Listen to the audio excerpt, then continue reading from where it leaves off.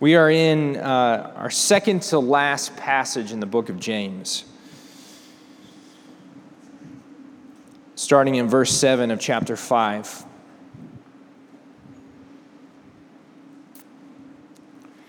Be patient, therefore, brothers, until the coming of the Lord. See how the farmer waits for the precious fruits of the earth, being patient about it until it receives the early and the late rains. You also be patient. Establish your hearts, for the coming of the Lord is at hand. Do not grumble against one another, brothers, so that you may not be judged. Behold, the judge is standing at the door. As an example of suffering and patience, brothers, take the prophets who spoke in the name of the Lord. Behold, we consider those blessed who remain steadfast. You've heard of the steadfastness of Job. You have seen the purpose of the Lord, how the Lord is compassionate and merciful. But above all, my brothers, do not swear either by heaven or by earth or by any other oath, but let your yes be yes and your no be no, so that you may not fall under condemnation. Let me pray for us. Lord Jesus, we thank you for your word. Pray that the living power of the word of God would not go around us as if we were deaf and dumb, but would instead penetrate our hearts, that we would hear your word. We'd pay attention. We pray, God, that our hearts would be settled in your hand. You would make us a patient people who trust you. Thank you, Jesus. Amen. I am not entirely comfortable preaching a sermon that heavily focuses on patience. It is not a natural mark of my character. Most people who know me know that. My family who know me best know this best about me, that I am an impatient person.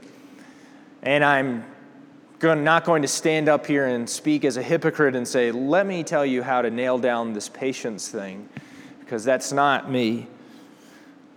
And this particular kind of patience goes beyond my own inability to manage driving a car without wanting to kill someone.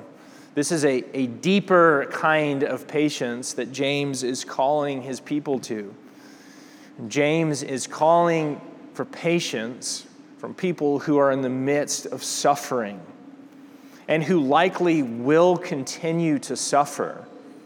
Because remember, they are in economically depressed times. There is famine in the region. Their suffering is close at hand because of that. And there's every chance, every likelihood that they will face suffering from the culture that they live in. As predominantly Jewish Christians, they face the very real possibility of being kicked out of their community, of having no access to community life, and they face every chance from Roman culture being excluded, if not killed, for their refusal to participate in Roman worship. So these are a people with lots of pressures on them, and James's word to them is to be patient. That they are to face this kind of circumstance. They are supposed to face the grind, the pressurized circumstances that they're in, with a particular kind of patience that hinges on trust. Their patience is born out of trust that God is going to do something about the world that they live in. James doesn't say, guys, this isn't so bad. He doesn't try to mitigate their suffering. He doesn't try to explain it away or pretend that it doesn't exist, which is unfortunately the way that many religious people, Christian people, often try to deal with other people's suffering, is to tell them, basically, buck up, one day things will be better, with no real acknowledgement of people's grief and actual suffering, there's every chance when you know somebody who is suffering to throw these sort of religious platitudes at people and just say, basically, to escape the discomfort of somebody else's suffering, like, oh, God would never give you more than you could handle, or something stupid like that. James doesn't do that. He doesn't say you're not really suffering. He names it what it is. Suffer, but suffer with patience. And the truth is that merely by being alive and being human, you will experience suffering of various kinds. Now, some of us are extremely fortunate to, up maybe thus far, or maybe for a long period of time, to not really suffer that much. Your circumstances are great. And it can be tempting even then to just assume that this will be how life is from here into the future. And the truth is that it probably won't. It almost certainly won't. Because people that you love will die. You will get sick. Your body will decay. You will suffer in your body. And most people, taking away even some sickness and death, experience some degree of suffering just because of the inherent loneliness of being a person. There is a hiddenness in your being that you cannot resolve. Married people know this. Plenty of people have gotten married and say, I will never be lonely again. And spoiler alert, this is free premarital counseling. You'll still be lonely. No matter how deeply you are known and intimately you are known by another person, they still cannot sort of crack open your being and get inside next to you and see exactly what it is like to be you. In some ways, married people become more lonely at the realization of this disappointment. But single people, in and of themselves, they're not better off. You're not spared anything by being married. That's not what I'm saying. I'm just saying this is not a cure. There's no cure out there. That everybody will, even if all your circumstances are right, just being alive and being conscious carries with it a degree of suffering. And then, of course, if we look outside of ourselves, the world has all kinds of indicators that suffering seems to be in the fabric of things. It's hard not to see the news every week and to see more reason to believe this. And it's really, I didn't plan this. It's appropriate that we are talking about this as we are on the precipice of the season of Advent. Because the season of Advent that's coming up in the church is not just a countdown to Christmas. It's not an increasing joy that Christmas is around the corner. Actually, the season of Advent in the church is meant to be a longing for the coming of Christ, for his second coming. Not like, when do we get to plug in the lights on the Christmas tree? I can't wait for that. But to look at the world as it is and to be filled with mourning, filled with hope that Jesus would come and he would set things right. And that kind of longing is what is underneath what James is talking about here.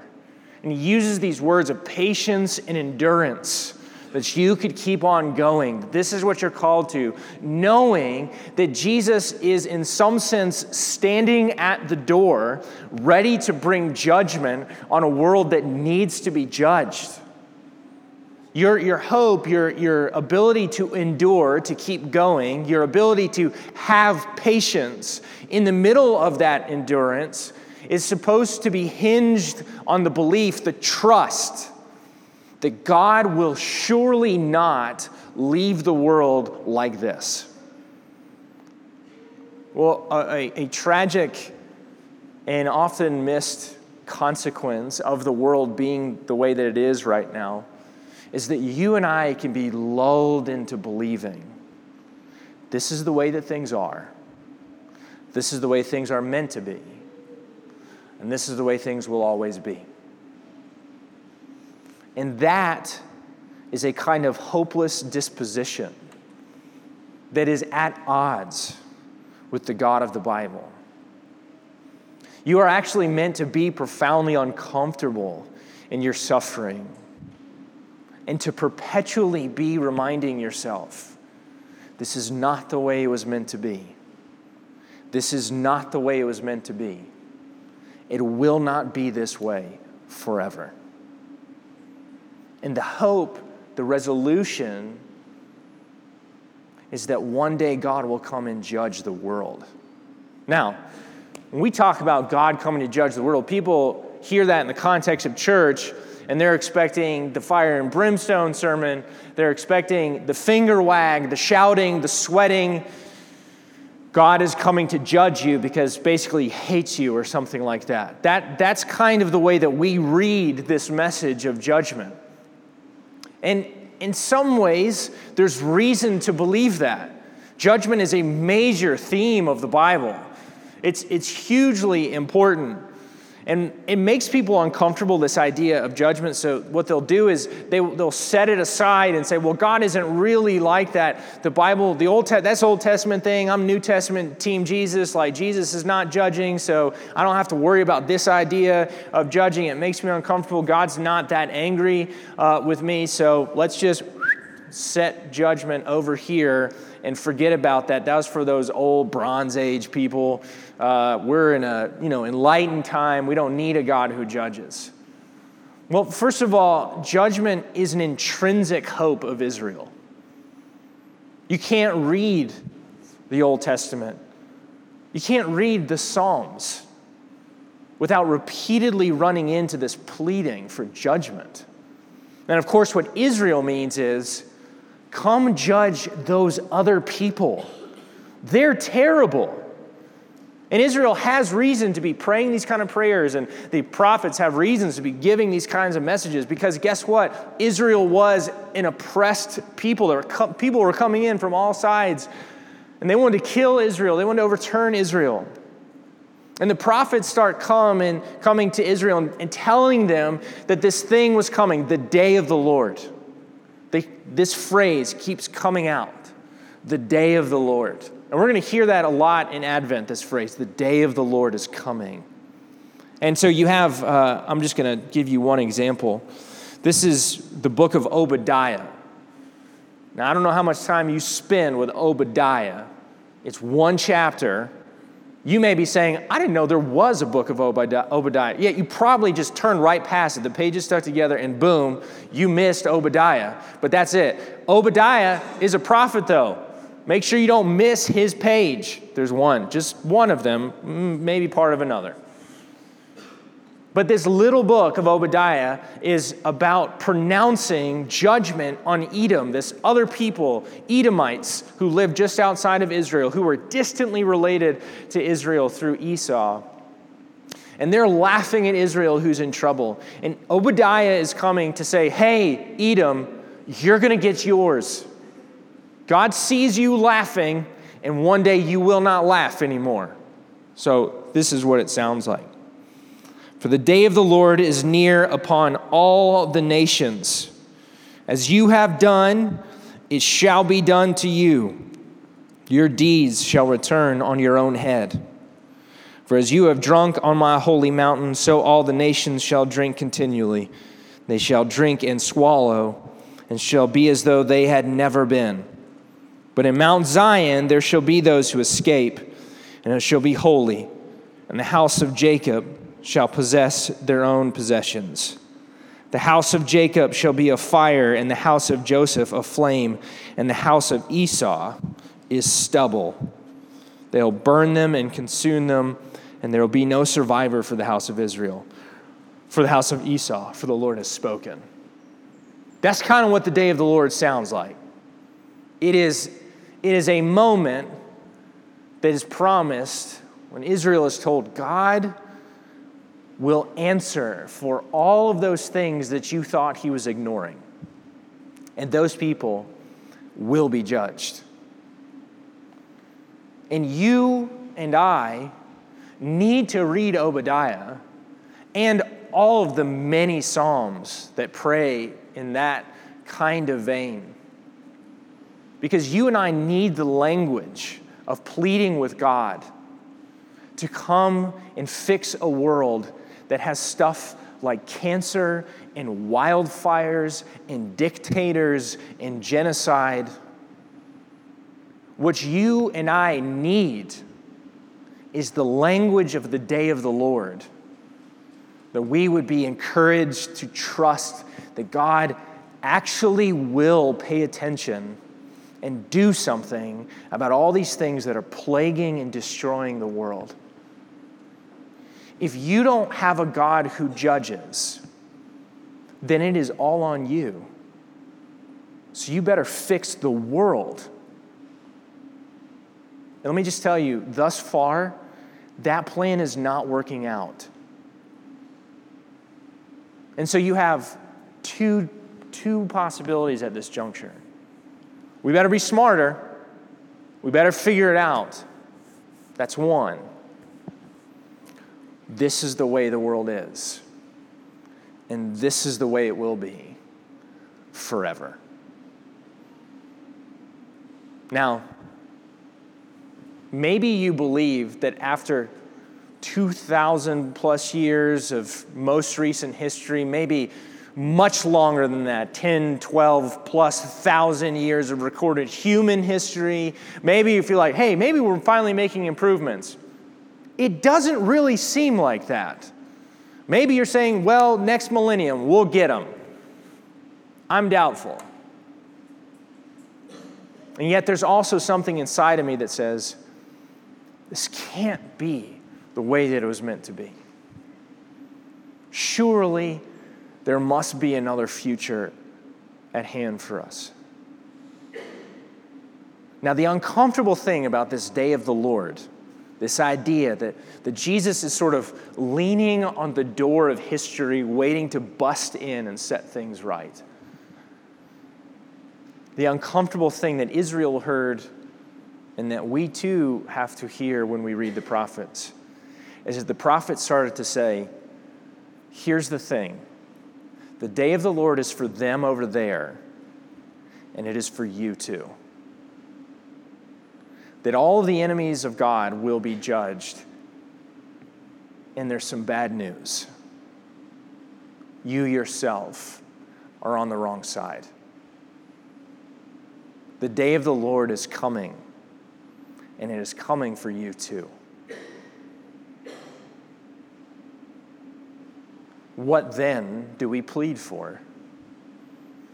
Do we plead for the judge to come and set things right? Or do we not? We are caught in two minds. And actually, this is the tension where the Old Testament ends.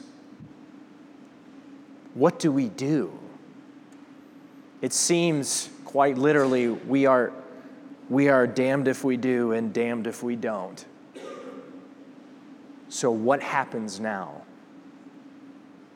And this tension is it's in the water, it's in the atmosphere of Israel when Jesus comes into the world.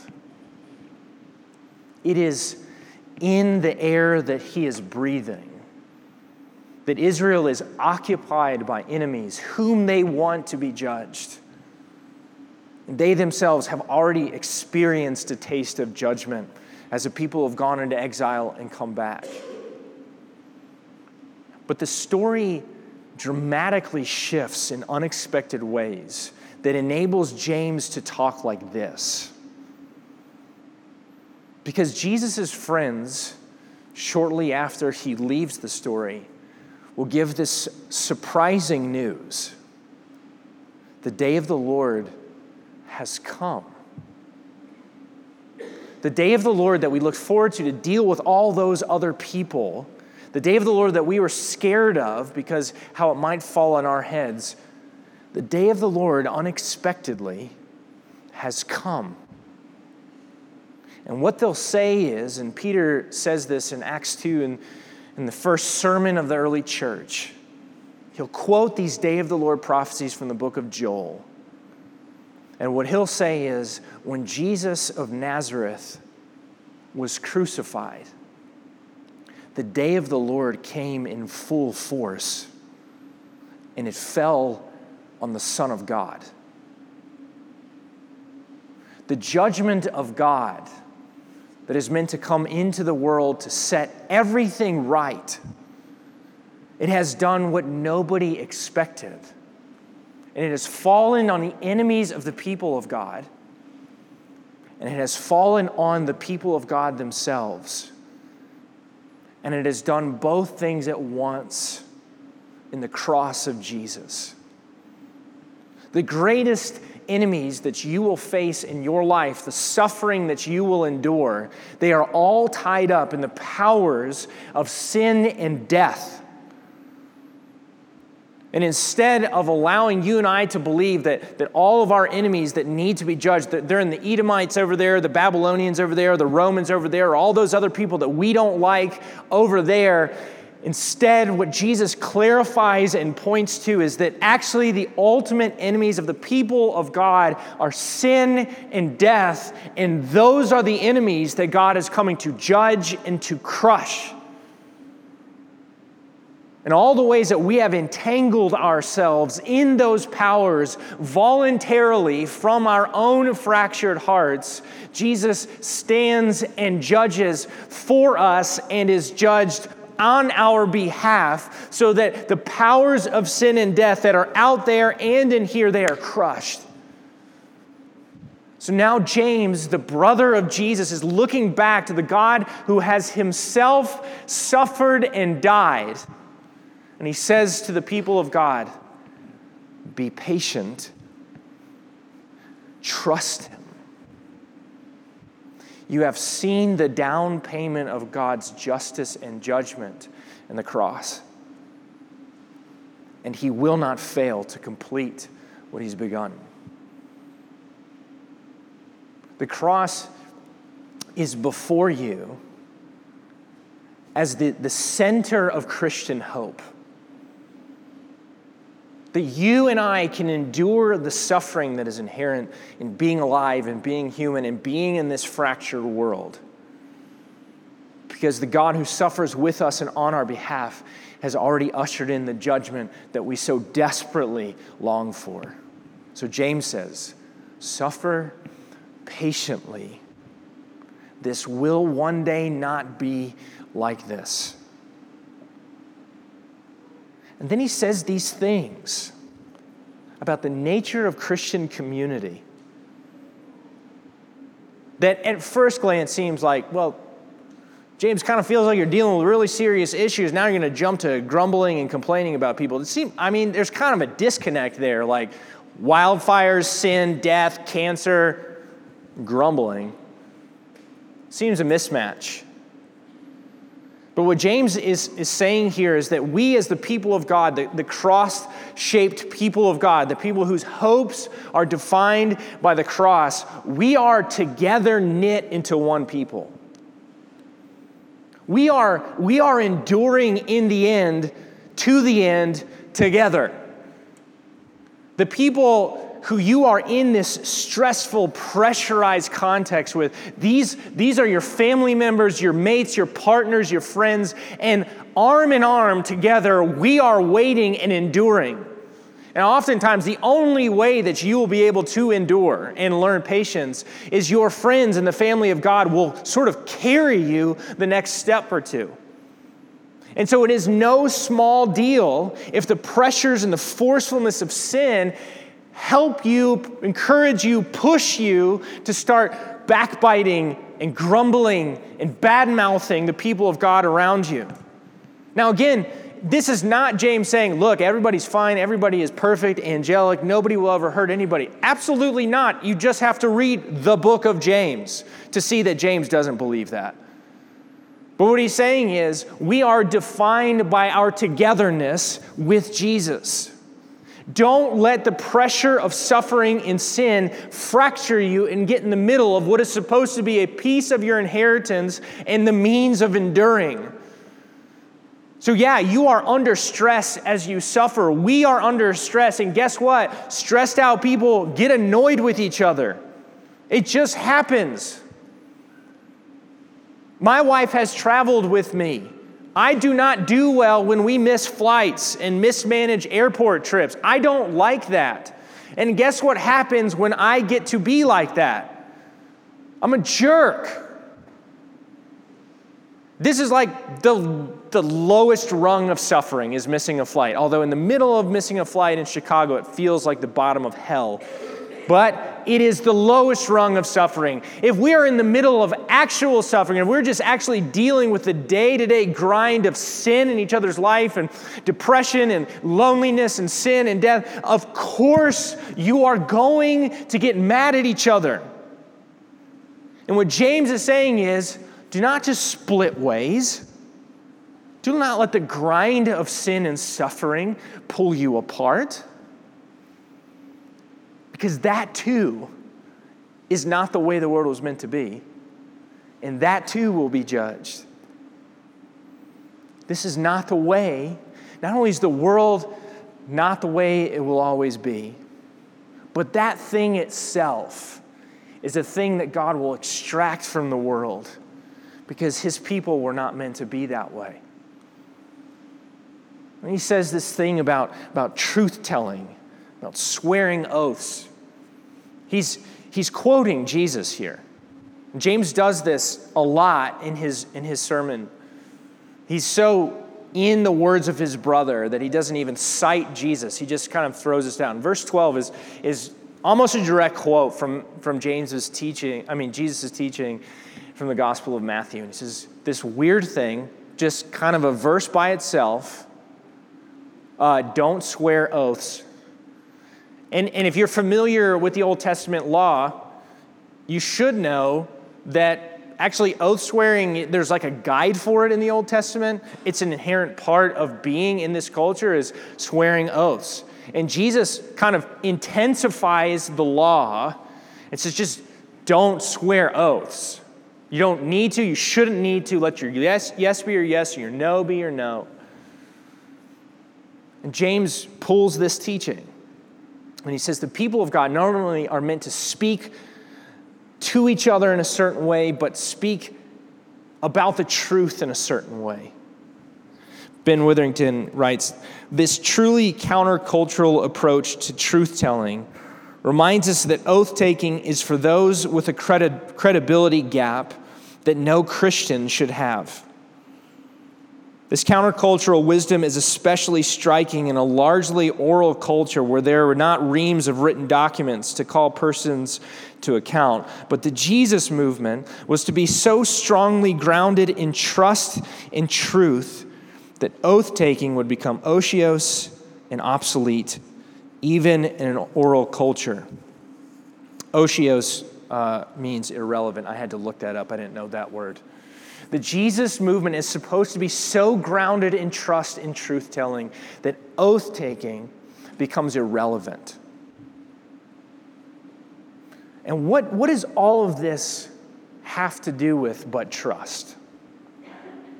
Suffering and dealing with one another, family members who annoy the bejeebus out of you, oath-telling, all of this is James telling us you must trust Jesus. You must trust him. When it is deeply difficult, he's not saying like when everything is grand. He's saying in the grind, in the darkness of normal everyday life, the God who suffered with you and for you on your behalf, you can trust him. And you should be trustworthy people who are shaped and modeled in his likeness. Jesus is trustworthy. If you're in the middle of suffering right now, that may be incredibly hard to believe. You may have to pry your fingers off the steering wheel of your life with incredible pain, with agony, so that you might trust Jesus. But he is the crucified and resurrected Lord who has brought the day of the Lord on all that plagues you and for you on your behalf. And you may be sitting near people who have done you wrong. We don't have to pretend that you haven't been done wrong. You have been done wrong.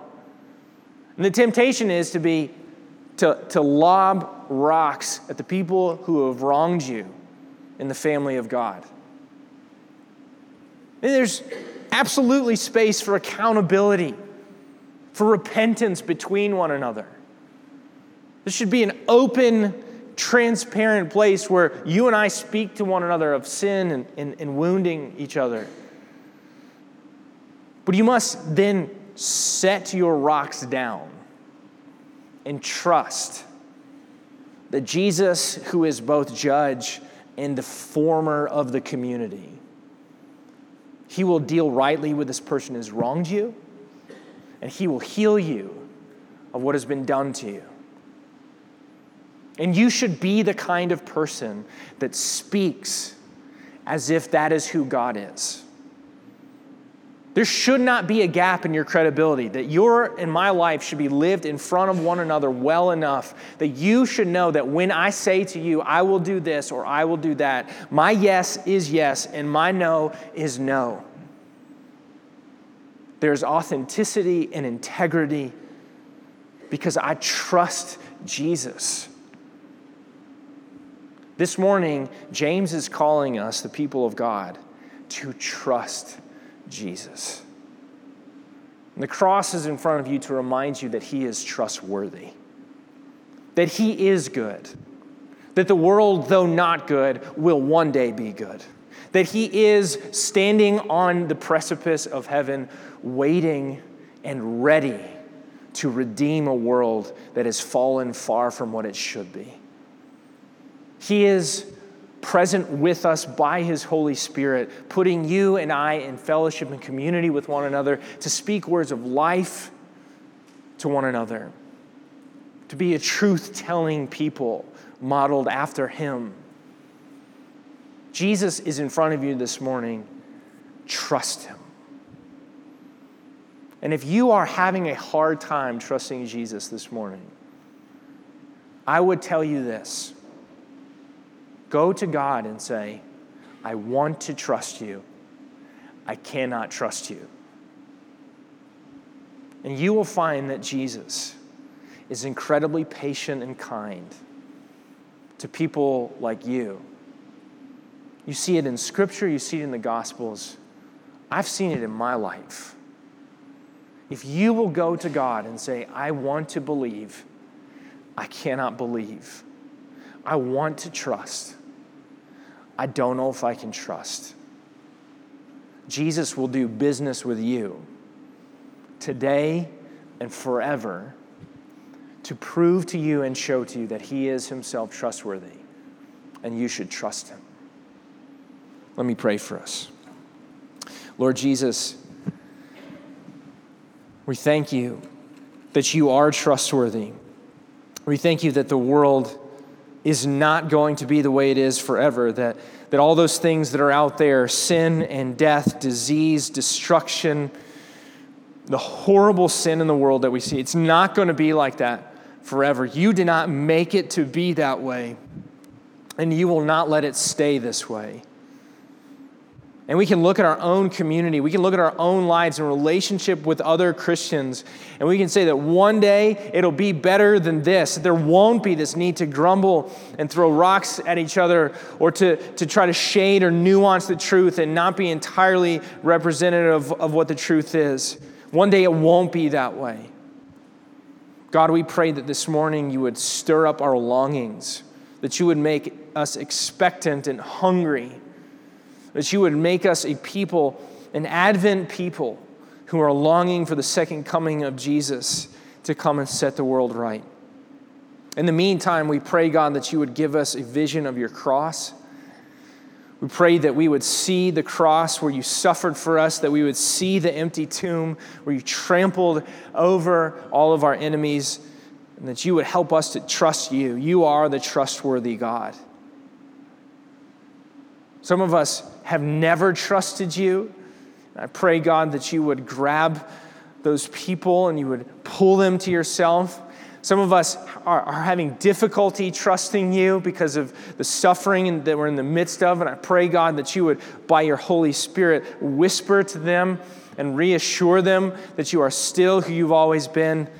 And God, I pray that you would help all of us to constantly be turning our eyes back to Jesus, to trust that the day of the Lord has come and is coming, that you will do good to us and to make this world good entirely from the top down as it was meant to be. We thank you for your faithfulness, Jesus. Help us to be faithful people.